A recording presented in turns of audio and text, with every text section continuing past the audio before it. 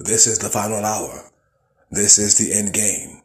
We're living in the last days. This is the season, this is the time, in this Kairos moment of world history that we are going to see the glory of God manifested and revealed in our midst in full manifestation and revelation.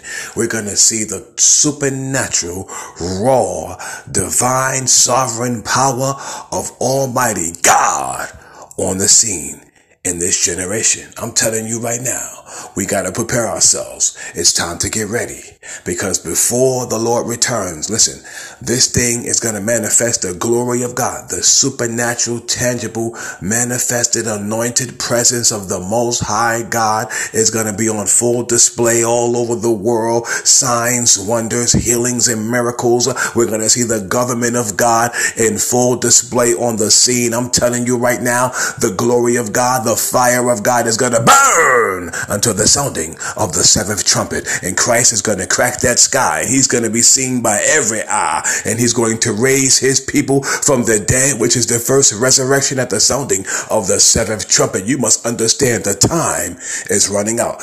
I'm telling you, beloved, this is the glory hour, the hour of God's power. And I'm gone.